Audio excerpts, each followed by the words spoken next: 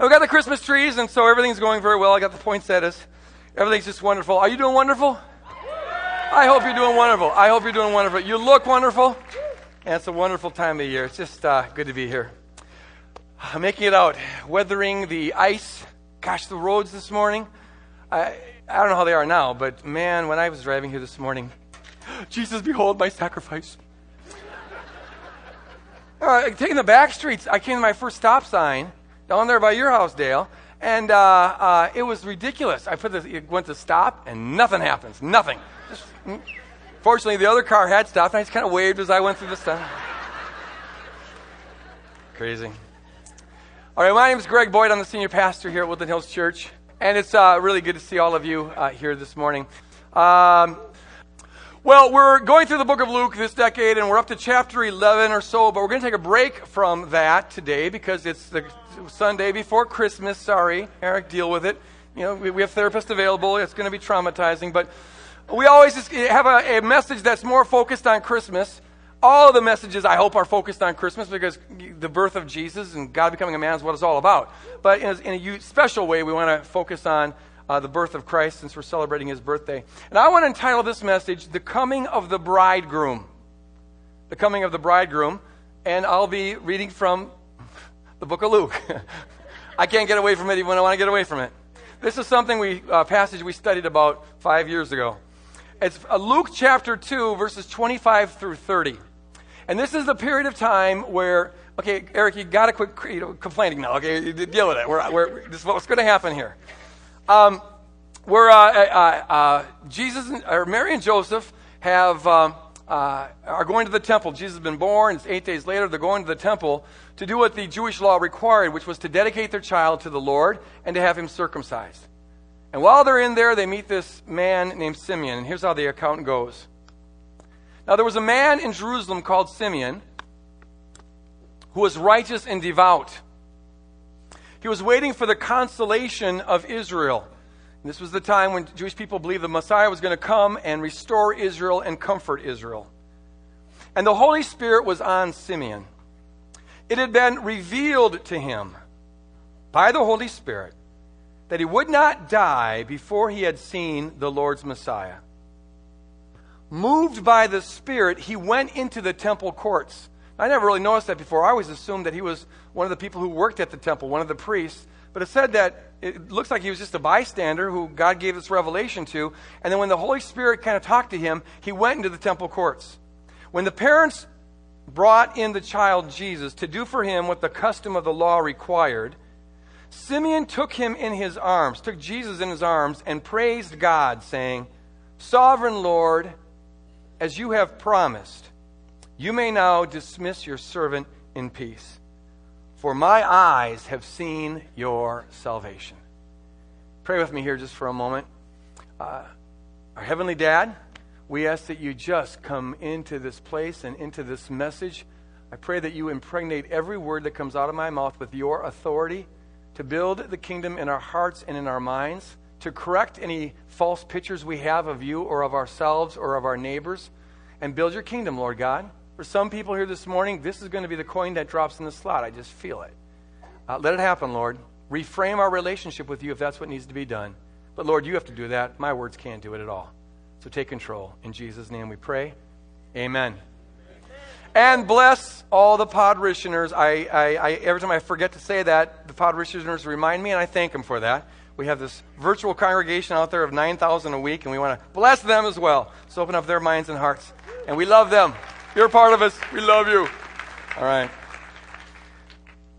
It's really interesting, but you find more strangers in the birth narratives of Matthew and Luke than, so far as I could see, any other time in the New Testament or even in the whole Bible. There are people who just show up that we don't know about and we never hear about again. It's like the Lord, when he was bringing Jesus into the world, he talked to these unexpected people, kind of put the expectation in their heart, and they show up. So you've got the three magi from Persia, these astrologers, for crying out loud. They end up being the invited guests, and the shepherds end up being the invited guest. And there's these other nobodies like Elizabeth and others that are just part of this story, but we don't hear about them before or after. Simeon's one of these people. He just shows up. God had been speaking to him about the birth of the Messiah and promised him that he would not die until he saw the Messiah come. And knowing that the Messiah would bring the consolation of Israel and the salvation of the earth. He was devout and righteous because he was looking for the Messiah. I want you to remember that. Now, there were a lot of people at this time that were looking for the Messiah. There's many Old Testament prophecies that a Messiah is going to come and redeem Israel, and through Israel redeem the world. There's a lot of prophecies like that, and most of the Jews knew about those prophecies. And there was something in the time, in that era, the zeitgeist of the time. That just means the spirit of the age. Israel was in such bad shape that many people were expecting the Messiah to come very, very soon.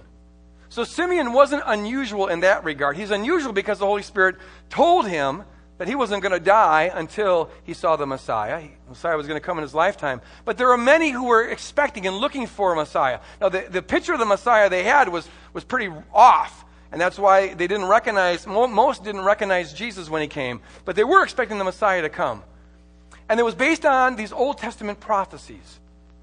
And you find that all these different prophecies, there's my grandson, God bless your grandson, all these different prophecies had different themes and different motifs, and every one of them highlighted a different aspect of who the Messiah would be. And all of them are in various ways fulfilled, at least in principle, in Jesus Christ. Christmas morning is the fulfillment of all those prophecies. They're called messianic prophecies because they're prophecies about the Messiah.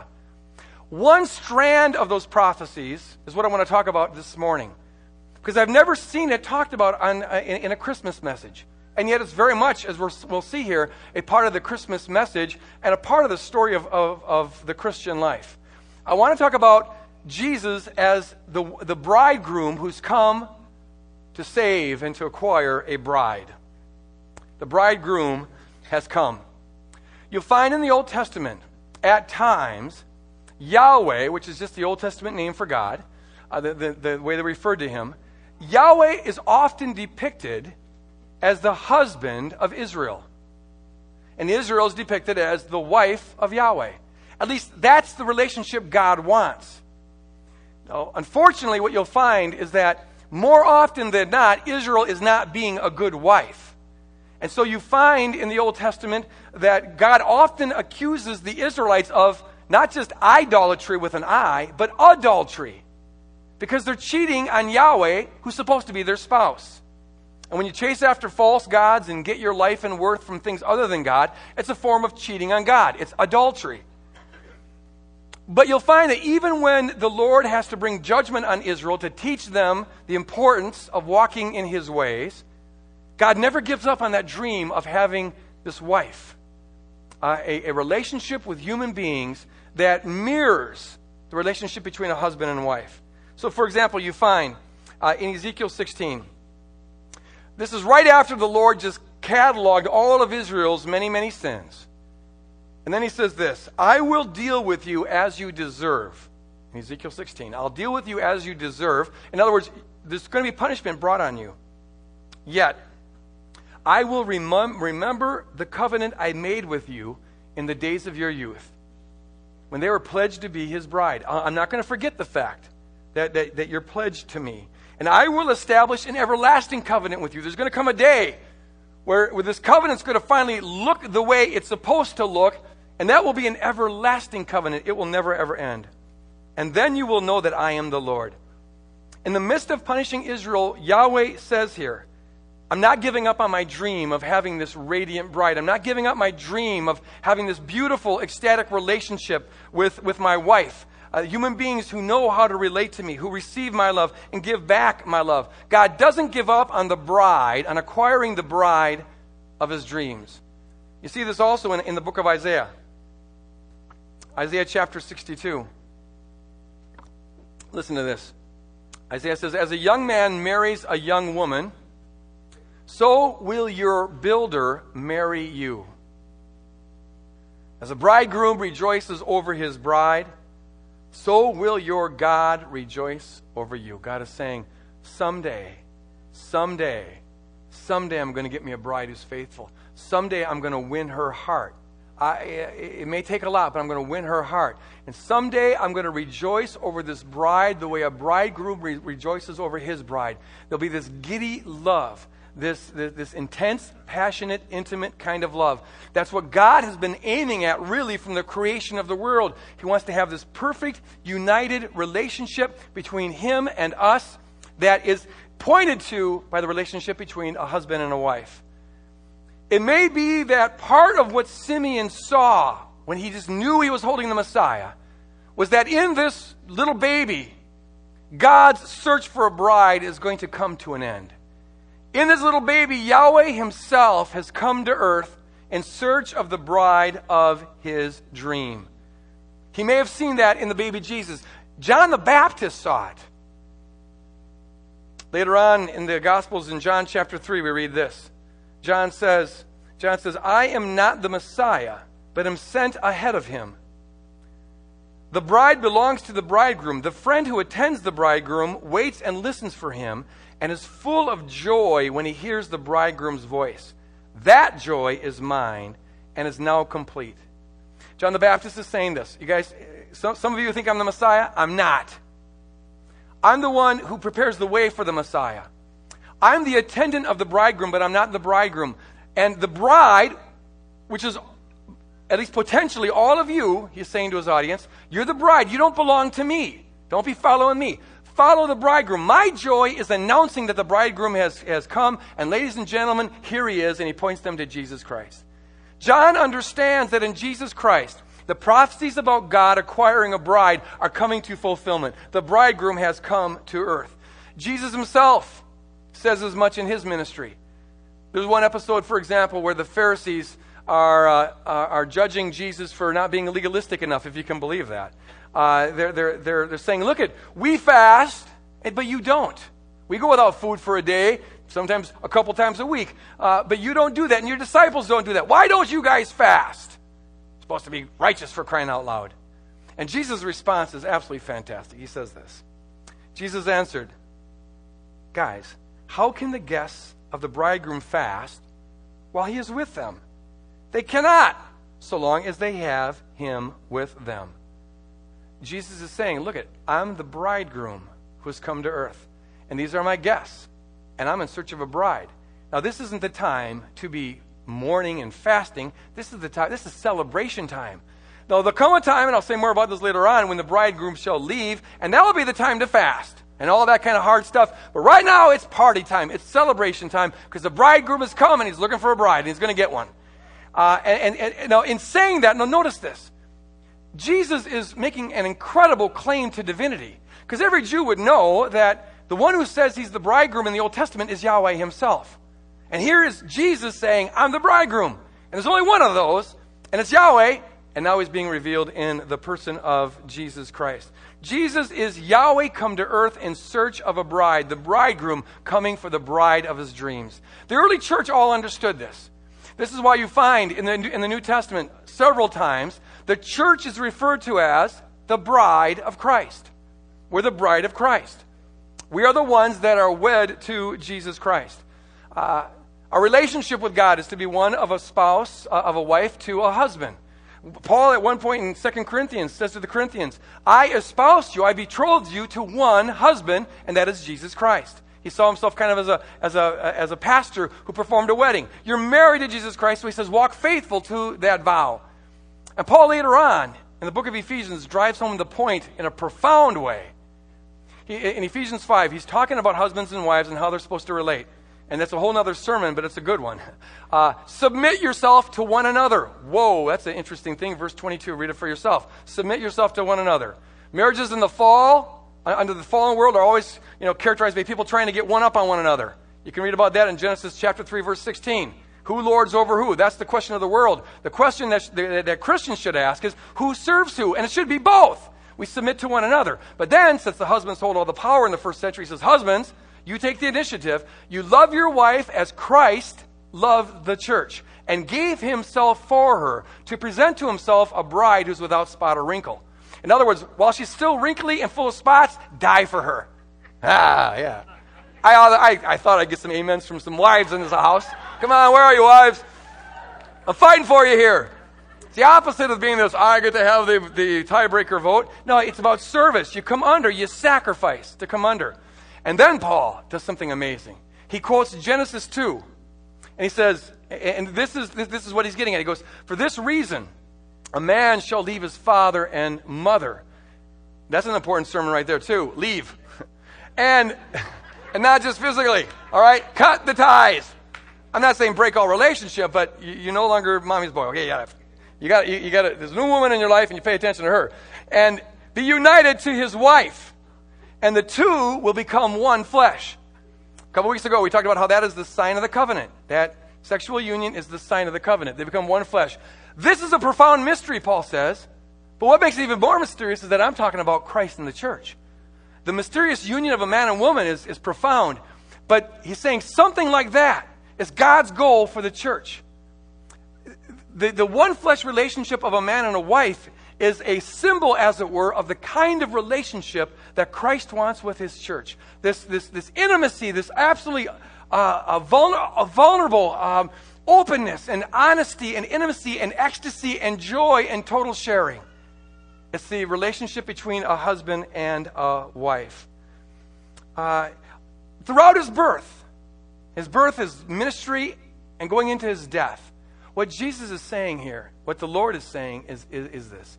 I'm looking for a bride, and I want to win her heart. This has been my dream throughout the ages. And becoming a human being, and this is what Christmas is all about, is it's saying God is willing to go to this extreme to win himself a bride. God is the kind of God who doesn't give up on searching for a bride because the woman has been wayward and has cheated on him and has gone the other way and rejected his ways. God's heart breaks over that, but he doesn't give up. He still holds on to his dream. And this is the kind of God who's willing to set aside the glory of heaven and enter into this mess that we've made of the world. He's a God who's willing to lay aside his infinite glory and become a finite little baby. A God who's willing to lay aside all of his divine rights and his divine privileges and his divine prerogatives to become a vulnerable little baby. A God who crosses an infinite distance to go into a hostile land looking for that woman of his dreams. He knows what he's getting into when he comes into this world, but he's willing to do it. Why? Because he's saying to us, do you see how much I love you? Do you see how much you mean to me? Will this win your heart? Will this melt the calloused heart that you have? And will you surrender your life to me and pledge your life to me so that we can begin to move towards this one flesh, beautiful relationship that I've always desired to have with human beings? And you fast forward the movie 30 years from his birth and you see just how far he's willing to go to do that. He goes to Calvary and doesn't just die. He dies a tormented, hellish death. Why? This is a God who is just crazy with love for a bride who couldn't deserve it less. But he's in love. He's in love with you, and he's in love with me. And he's pursuing you, trying to win your heart, saying, do you see how much I love you? Do you see do you see what you're worth to me? And what we're worth to him is his own life. He lays down his life. He's really saying from his birth and his ministry to his death, the question is, will you marry me? He's on his knees proposing, will you marry me?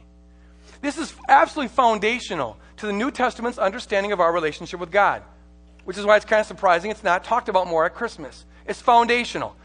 You can understand every aspect of the Christian life that we're called to live in the context of marriage in the first century, the way they did in the first century. So I'm going to quickly go over 6 different aspects of that marriage and show how it applies to us. First of all, back in those days, as with today, you start with a marriage proposal. The bridegroom has to propose to the woman that he would like to be married to. And this is what Jesus is doing with his birth, with his ministry, and with his death. He gives his life for his bride to prove his love, to say, here's what you mean to me. Will you marry me? And our job is to respond by saying, I will. I will pledge my life to you. He's saying, will you pledge your life to me? And our response is to be, I will pledge my life to you. I want you to also note this, that in the process of giving his life for us, to make us his bride, he's also atoning for our sins, which is what makes it possible for us to be his bride. My friend Paul Eddy likes to put it this way. He's re-virginizing us. Because we've all been adulterers. We've all been idolaters. We've all walked away from God. But God, because he's willing, he goes to the cross to show his love for us. He's able to make us clean and spotless, without spot or wrinkle, praise God, holy, redeemed, and righteous, and washed in the blood of the Lamb, so he can have a bride that's radiant and vibrant, the bride of his dreams. But he does that in the process of proposing to us. Second thing, and I've already mentioned it, is our response. His proposal means nothing if we don't say, I do. You can go around and, men, you can propose to every girl on the planet, and it's not going to mean a thing if every one of them says, I do. I feel sorry for you if you're in that situation, but some people here probably, that's exactly how I feel. But yeah, as you know then, from first-hand experience, and maybe it breaks your heart and it breaks God's heart, but see, it doesn't mean anything unless the woman says, I do. And not just I do in an intellectual sense, but I pledge my life to you. It's not about what you believe, first and foremost. You got to believe certain things about your spouse, but what makes you married is not what you believe, it's what you act on what you believe. And so we need to pledge our life to him.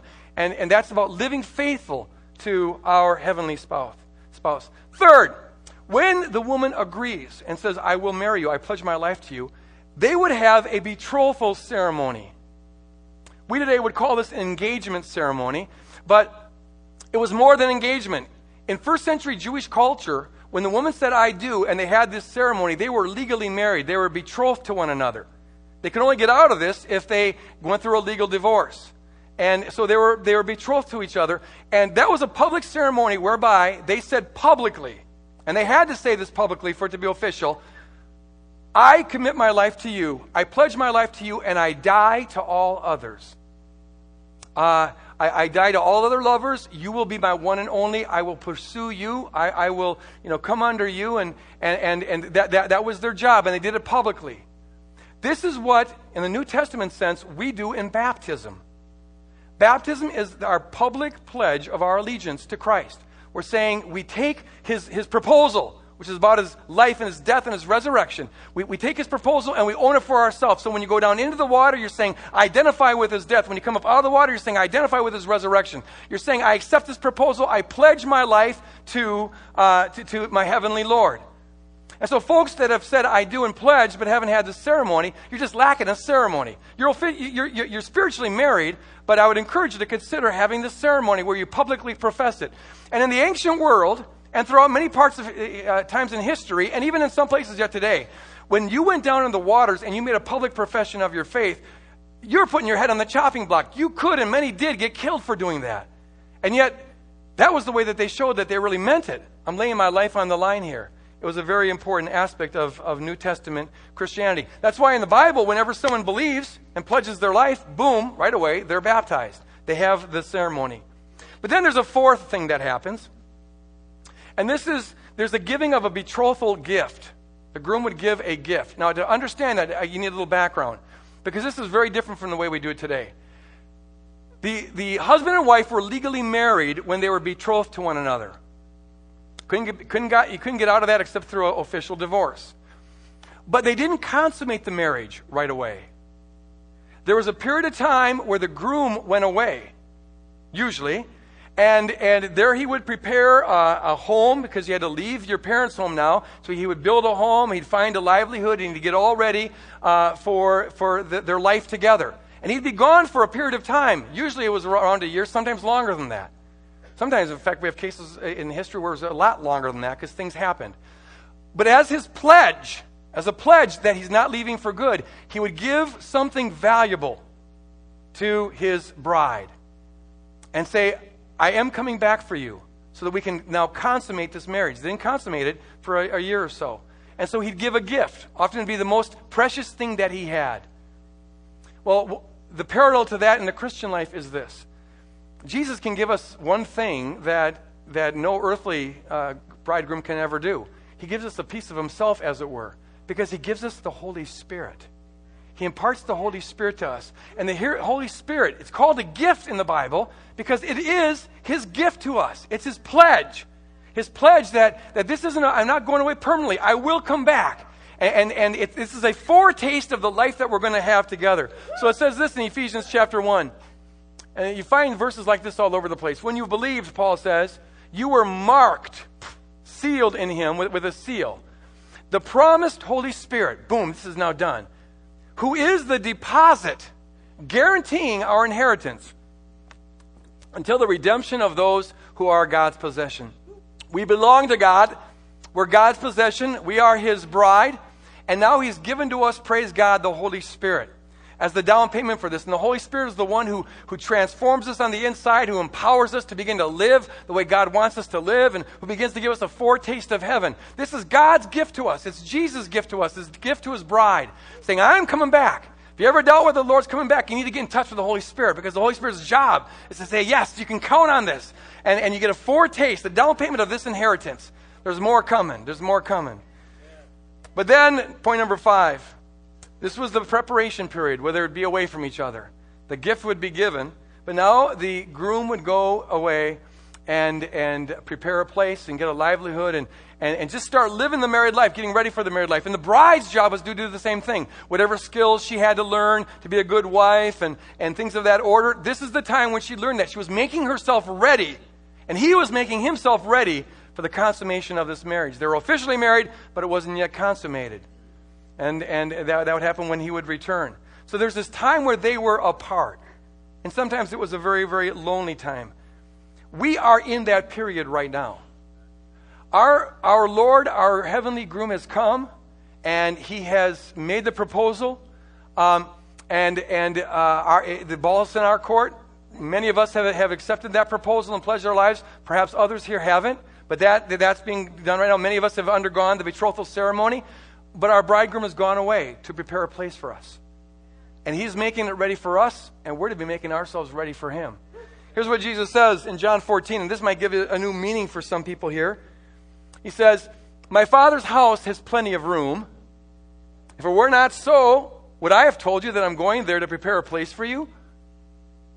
If I go and prepare a place for you, I will come back. I will come back and take you to be with me, that you also may be where I am. He's coming back, folks. He's coming back. He's coming back. And see, we need to understand these as the loving words of a groom to his bride. You know how it works? He's saying to his audience, I'm the bridegroom, you're the bride. I've got to go and prepare a place for you, but there's plenty of room there, and I'm going to fix it up really, really nice. And when the time is right, and my Father knows when the time will be right, when the time is right, I'm going to come back for you, so that wherever I am, you can be there as well. But right now, we're in that waiting period.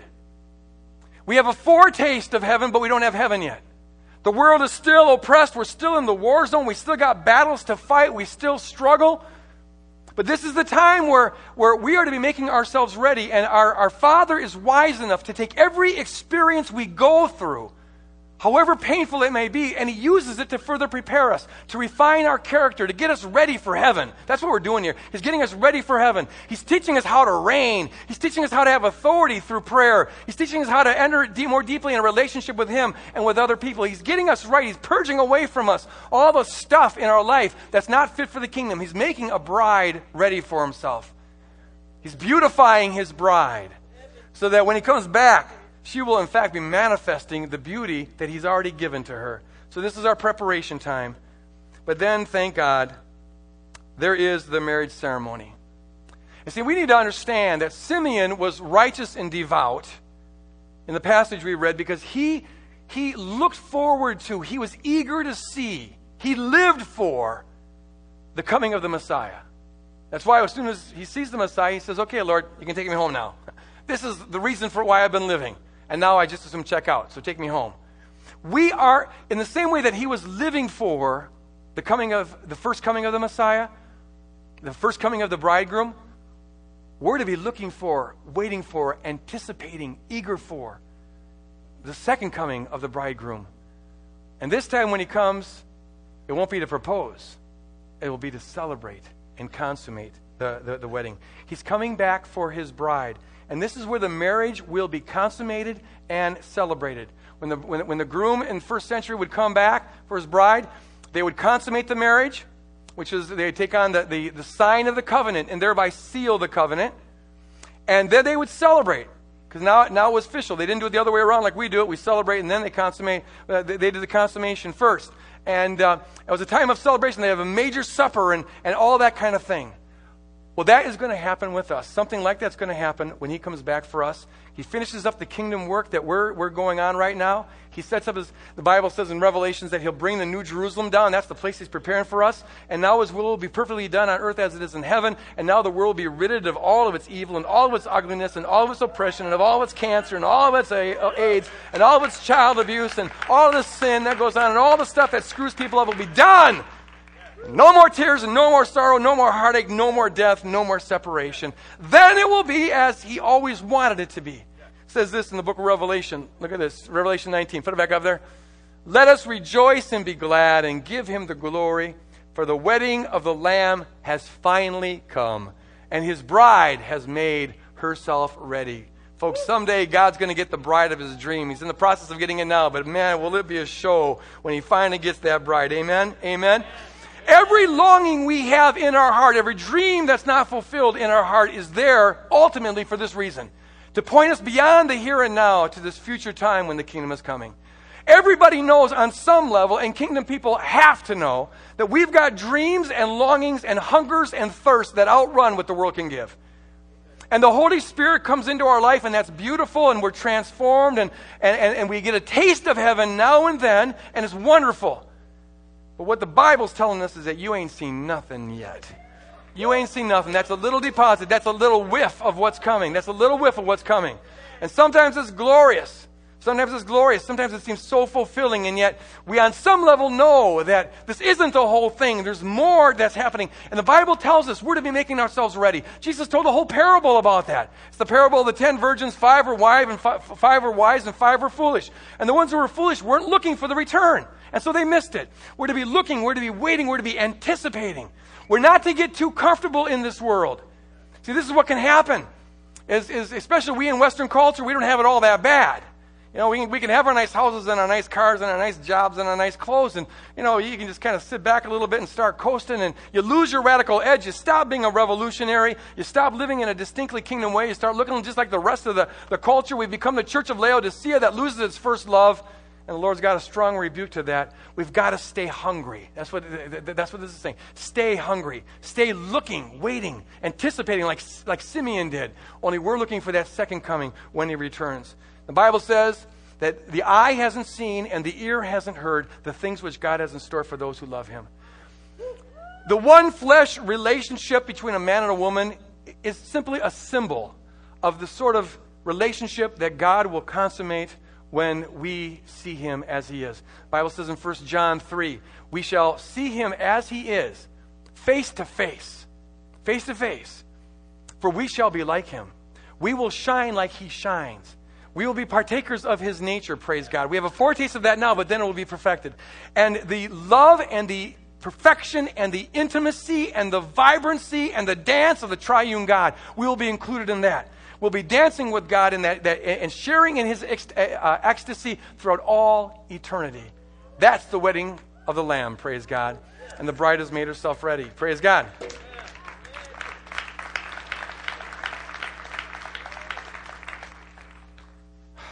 This world can often be very, very disappointing.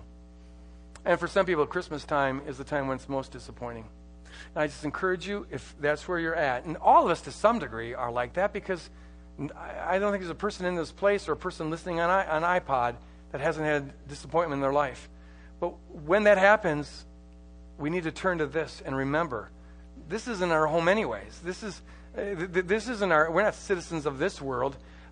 This is this in-between waiting period, and there's warfare to do and struggles to go through, but don't get too comfortable. You shouldn't be too comfortable. You should be disappointed sometimes. This world is a messy, messy place oppressed by the devil. Don't get too comfortable here. Don't buy into an illusion that everything's all right. It's not. We've got a job to do. Stay edgy, stay radical, stay revolutionary, and make yourself ready. And take every experience you go through and ask God, how will you use this to refine me, to shave off things about me that are not compatible with you, because I want to be a bride who, when you return, I'm decked out. I'm ready for you, and I'm waiting for you, and I'm eager for this to happen. I'm eager for this to happen. Christmas, as Christ's child, a major part of what it's about is the fulfilling of Old Testament prophecies, including the prophecy that God's going to find and acquire the bride of his dreams. about a heavenly groom who's crazy in love with a woman who couldn't deserve it yet less, but a groom who's willing to go to any extreme, even to the point of Calvary, in order to win her heart and to make her a faithful bride.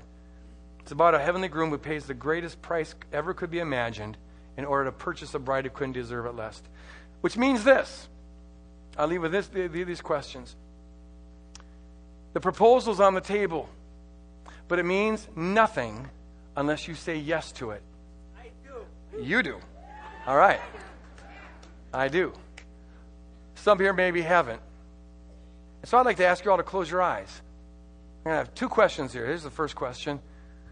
Have you pledged your life to your heavenly groom? Have you become part of his radiant bride? Now that's not about, do you intellectually believe that he is a good man or even the Son of God? That's important. But see, I'm not married to my wife because I believe she's a beautiful woman. There's probably a lot of people who believe that, but they're not married to her. Only I am. What makes me married to her is I'm willing to act on it. I acted on it when we got married, and I act on it every day of my life. It's about pledging your life to him. Then you're married. And if your life is not pledged to him, I want to give you the chance to do it right now. And I'm just going to lead you in a little prayer from up front here. I'm going to pray for you. Raise your hand if you want to pledge your life to Jesus Christ. And just say, you know what, I'm good. Amen. I see that over there. Raise your hand and just say, I need to pledge my life to Jesus Christ. I want to surrender. Brother, I see that. Ma'am, praise God. You're committing your life. You're committing your life to him. Anybody else in the back? I see several hands back there. Wonderful. Wonderful. You're surrendering to him. You're just saying,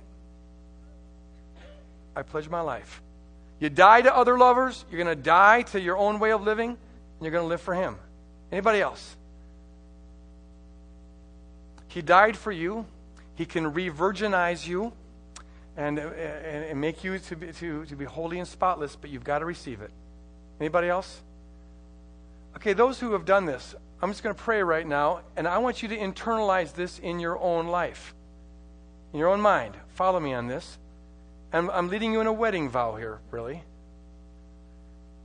And just pray along these lines. Father, I confess that I have not been a faithful spouse.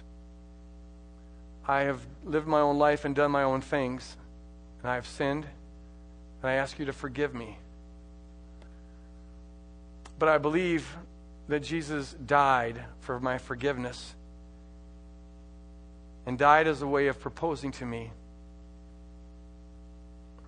And I right now want to accept that proposal. I do. I do. I do. I pledge my life to you, for better or for worse. I commit my life to you. I commit to getting all my innermost needs met by you and not from false gods. I ask you to give me the Holy Spirit right now as the groom's gift to empower me to live for you, because I know I can't do it on my own. Empower me. I surrender all. In Jesus' name, amen. Amen. Praise God. Wonderful. Wonderful. Now those who prayed that prayer in any fashion, I want to strongly encourage you. You can't live this life on your own. Go out there and be the same. That's not being a faithful spouse. So I encourage you, a first step would be to come up here. In fact, I'd like to ask the prayer teams to come forward and tell these people the commitment you've made. And they'll help you begin to get started on this. They'll pray for you to seal that commitment and help you get started. One final word of encouragement here before we leave. That was for those who just pledged their life. For the rest of us who have already pledged, I leave you with the second question. Are you watching, waiting, expecting, and making yourself ready? Just let it land. Holy Spirit, convict us if we need to be convicted. Have you gotten too comfortable? Have you lost the edge? Have you stopped being a revolutionary? Have you lost your first love? Are you coasting? Have you made this world your home? Oh, Holy Spirit, shake us up. Shake us up. So we keep that edge, and we're always hungry. We're always thirsty. We have a vision of the kingdom in the future, and we hunger for it. Come quickly, Lord Jesus, the Bible prays. Maranatha. Come quickly, Lord Jesus. Lord, convict us, strengthen us, motivate us. As we remember the Christ child on this day that celebrates his birthday, help us to be looking forward to the time when he comes again. Thank you for coming the first time. We anticipate you coming the second time. In Jesus' name, go out and build the kingdom.